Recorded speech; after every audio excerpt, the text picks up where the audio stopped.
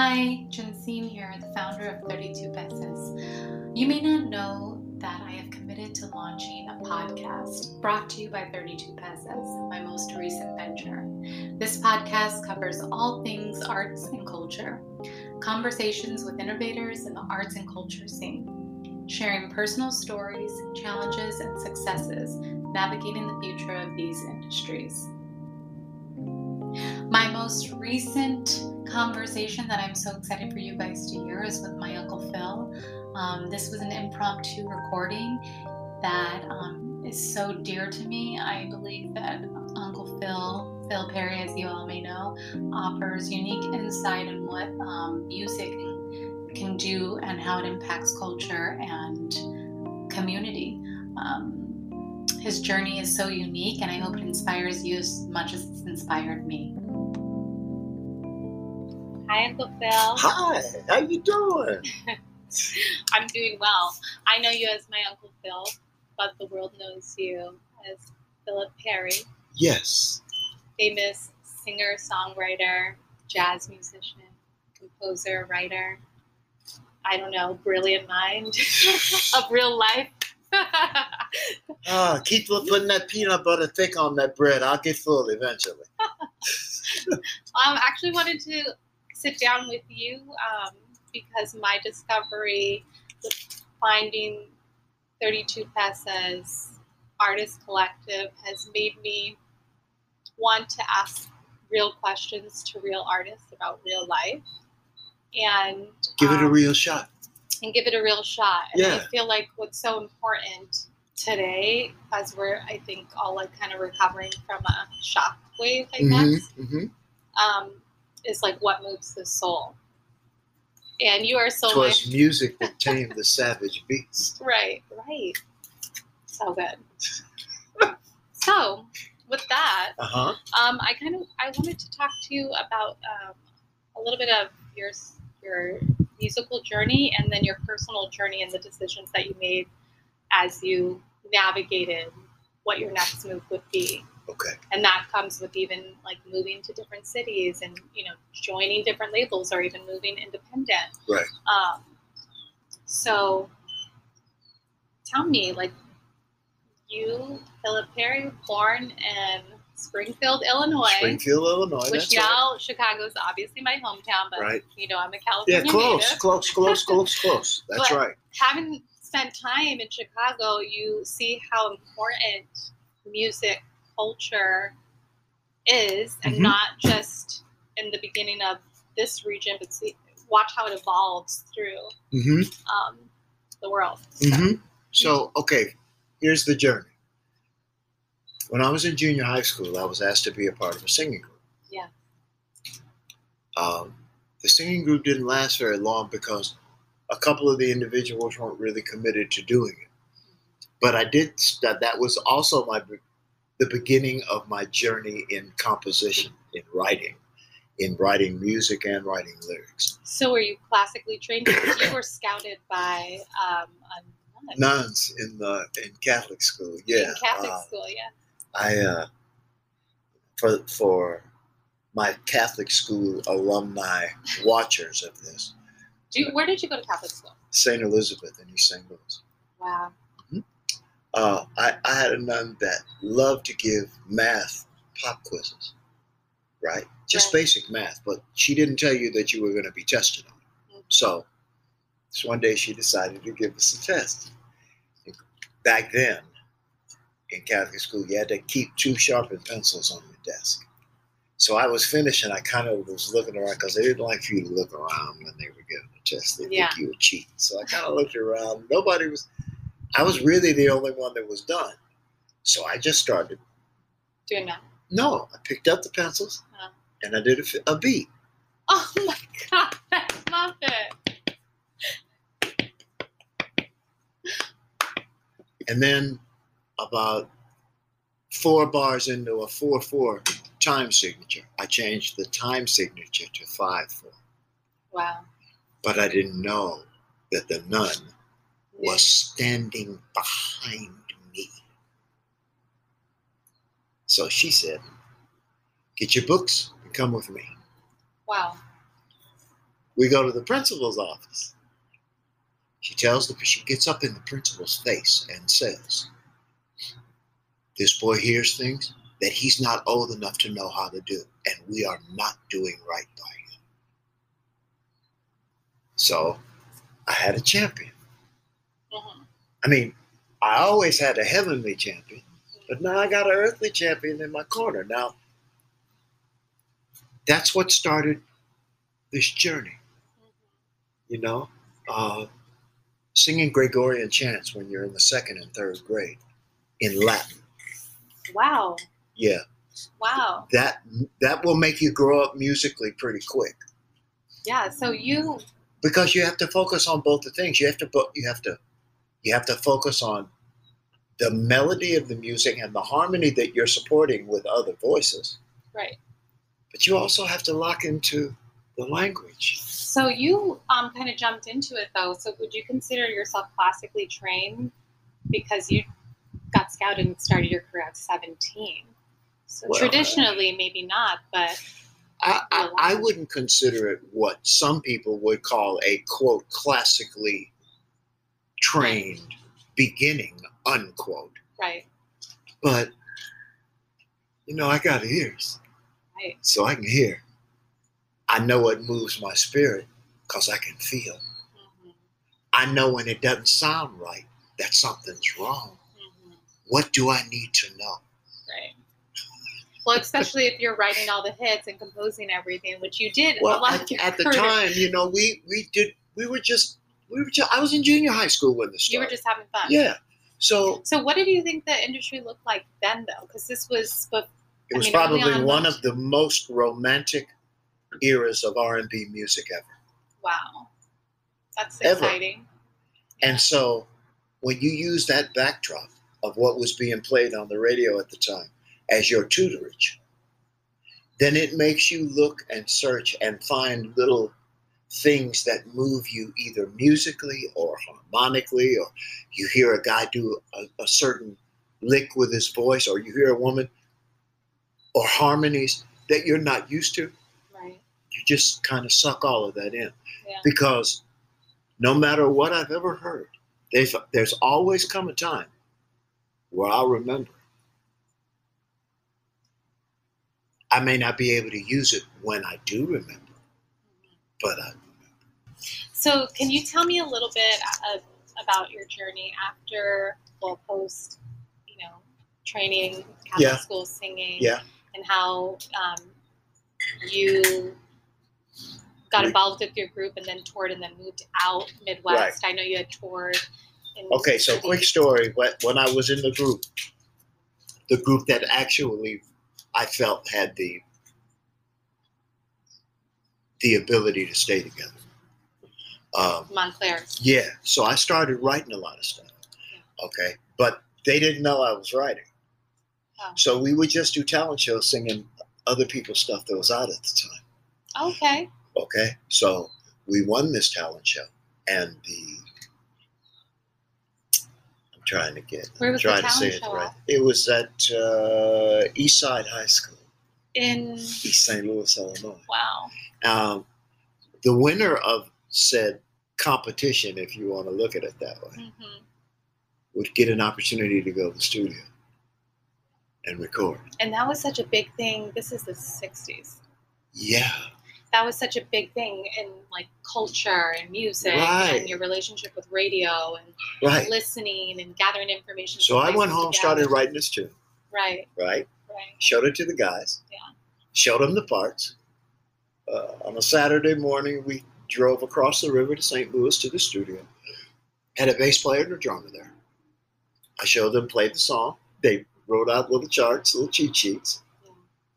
We recorded it. We did the backgrounds. I sang the lead. I was done. Yeah. Okay, at least I recorded it. If nobody ever hears it, at least I recorded it. Well, I didn't know it was going to be. I didn't know that they were really. I had no concept at the time of how much work there is in the music business. Oh, yeah. None at all. So when it finally came out, it started getting some airplay. One of my buddies called me on the telephone and said, "Hey, man, KATZ is playing Hey You." right now. That's awesome. So I trot to the stereo and I get the tuner and I put it on 1600, and sure enough, there it is. Well, that changes something in you when you hear yourself.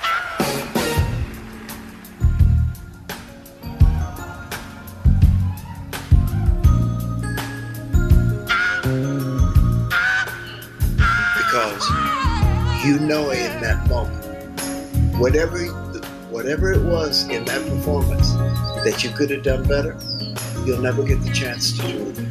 Right. And you actually, I feel like that must have stuck with you, because every time that you perform or you sing, like, it's infectious. Yeah. Well, it's so infectious. You gotta. I learned one of the more important things an artist can do is believe what they sing. Because if they believe it, there's going to be part of them that they're going to put into it that wouldn't be in it if they didn't believe it. That's interesting with you coming with your foundation being R&B soul. What do you think about music today? Do you think that people I don't think it's very musical. It's certainly rhythmic. Right. It certainly has some thought-provoking lyrics written to it. Right. But ain't no melodies. Very few harmonies if we talk about hip-hop. Right. And now, what about pop?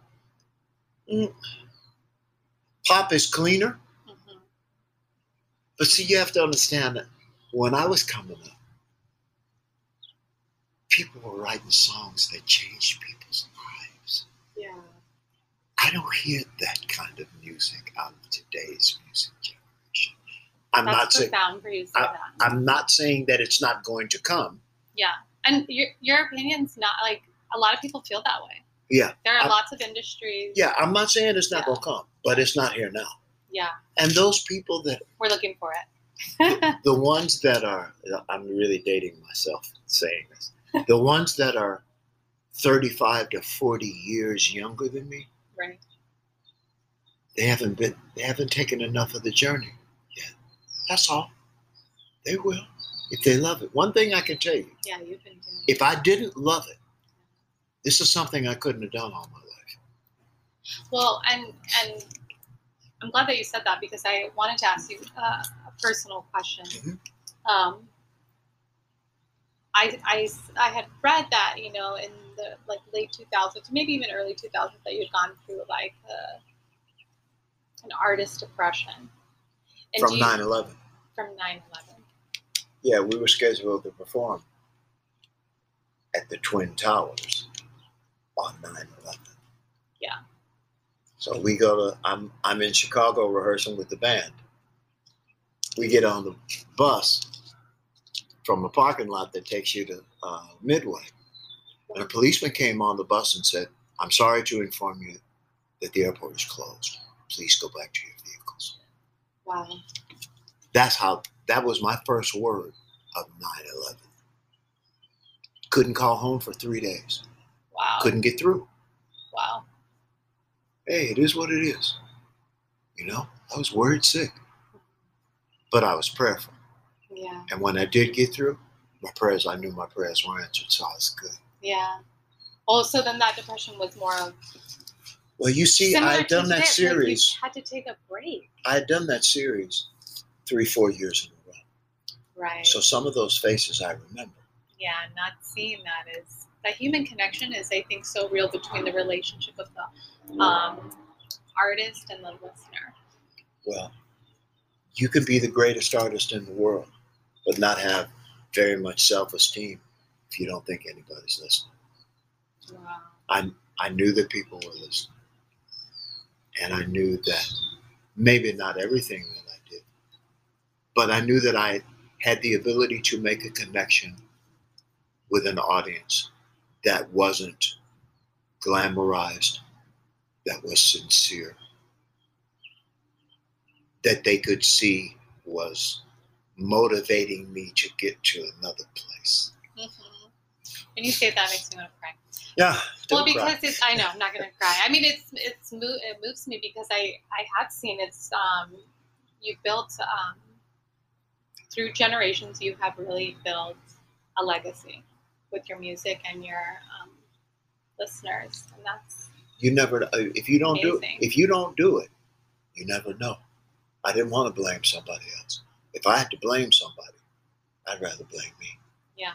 So, well, you do music everywhere around the world. Right? Name some of your favorite places to perform. To perform specifically, or just to be in to perform? Oh, those are two different questions to me. So you can answer both. Well, I've been going to the Pacific Rim for close to 34 years. Wow, so cool. I've made a lot of trips to Indonesia, a lot of trips to Japan. Yeah. I've been to Thailand. I've been to the Philippines. I've been to Malaysia. Yeah. Those are some of your favorite. Yeah, I like that part of the world. However, I like the Caribbean as well. Yeah. I've been to Brazil. Yeah. So you're like, well, that's it. yeah, I love it. I mean, what? Yeah. What, I've been fortunate and blessed enough to get the opportunity to go to the places that as a child I thought I would never see with my own eyes. Wow. Yeah, so your passion really opened up a world for you that became Correct. so big. You got to take the journey. Yeah. If you want the ride, you got to take the journey. And you did that building a family. Yeah. I mean, when the kids were little, it was a little difficult, but I always felt like as long as I gave my best effort, God would always bless me with an opportunity. Yeah. How did you feel about managing that work-life balance between like being home and I didn't really give it a lot of thought because, as you know now, yeah, when you become a parent, it really ain't about you. No. You know. Yeah. So since it's not about you anyway, then take a look on the platter that everybody's eating on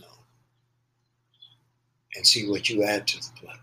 Mm. So I always wanted to be the one in our family that filled the platter up, Yeah. so that everybody could eat as much as they could hold, and there was still some left on the platter. That's awesome. I love it, Uncle Phil. You got 4 little kids. Yeah. You scared not to work. Right. That's another flame of motivation to put up under yourself. Yeah. Yeah. And can easily be used as such. Yeah. So were those like factors in your decision making of deciding to stay with labels? Well, yeah, because when you left, you came out here for Capitol and then you went independent. Me and another guy were the youngest members of the singing group. Yeah. The other 2 members of the singing group had families, had kids, had jobs. Couldn't give it up yet. I can't say that they couldn't. Yeah. But if I was faced with what they had to deal with, I wouldn't. Because I knew I had a family to support. You can't be angry at somebody for taking care of what is theirs. And I wasn't. Plus, I kind of got the feeling that because of the run of the early 70s, singing groups were kind of decreasing. Yeah. And I thought, of all the places in the United States, where could I go and make music for a living and have a good living? I thought New York, but it's a little cliquey, as New York can be. Yeah. I thought Nashville, plenty of music if you don't mind singing country for the rest of your life. Yeah. Then I thought about LA. Yeah. And I thought, LA. Movies, television, national jingles. Yeah. Maybe LA might not be a bad idea. Right. And you accomplished all of those. Everything I wanted to do before I got here, I did when I got here. Illinois will always be where I'm from. Sure. But I've been in California longer than I've lived in Illinois. Yeah, this is in essence. I mean, yeah, I totally. So Illinois, like I said, it'll always be where I'm from. Yeah. But California's mine. Yeah, I mean, you're a star. You belong in California. I love you. And with that, I'm going to give you a break on that one. No, I feel seriously so honored to even, it's kind of like how you were making your decisions of like, I'm doing it for my family. Now with me having my son and wanting to decide what my work-life balance is, it's just, I want to wake up and enjoy what I'm doing, and I also want to live my life. And I feel, my sense is that by sharing that you can make the decision to make it work with your family or your community that you're around to help build that world, that could definitely be true. I wanted to be the one in my family that didn't hate going to work. Yeah. And the only way you can go to work every day and not hate it is to love what you do. Yeah. Well, I already love the music. Yeah. Why would I look somewhere else? Swear I will. Oh, I'm gonna be there. I'm gonna love you forever, forever, forever, forever.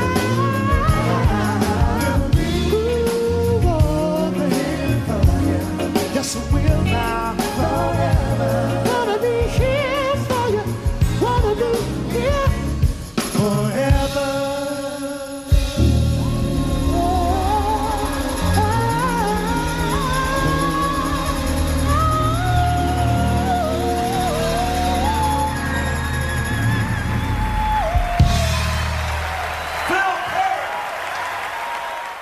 So what's the future look like for Phil Perry, Uncle Phil? Well, no, for me, 5 years out, just 5 years out. Like, can we get you to do another tour? Which I'm trying to. I'll do dates. I don't know how many elongated tours I have left in me. Right. Seriously. Yeah. January of next year, I'll turn 70. And I was told early in my career to watch and be cognizant of the ones that came before me and how they treat their careers. I don't want to be on the road when I die. I want to be in my house that I worked for with my kids and grandkids around me, smiling, ready to go. And I want to die around strangers. Yeah. I want to die around the people I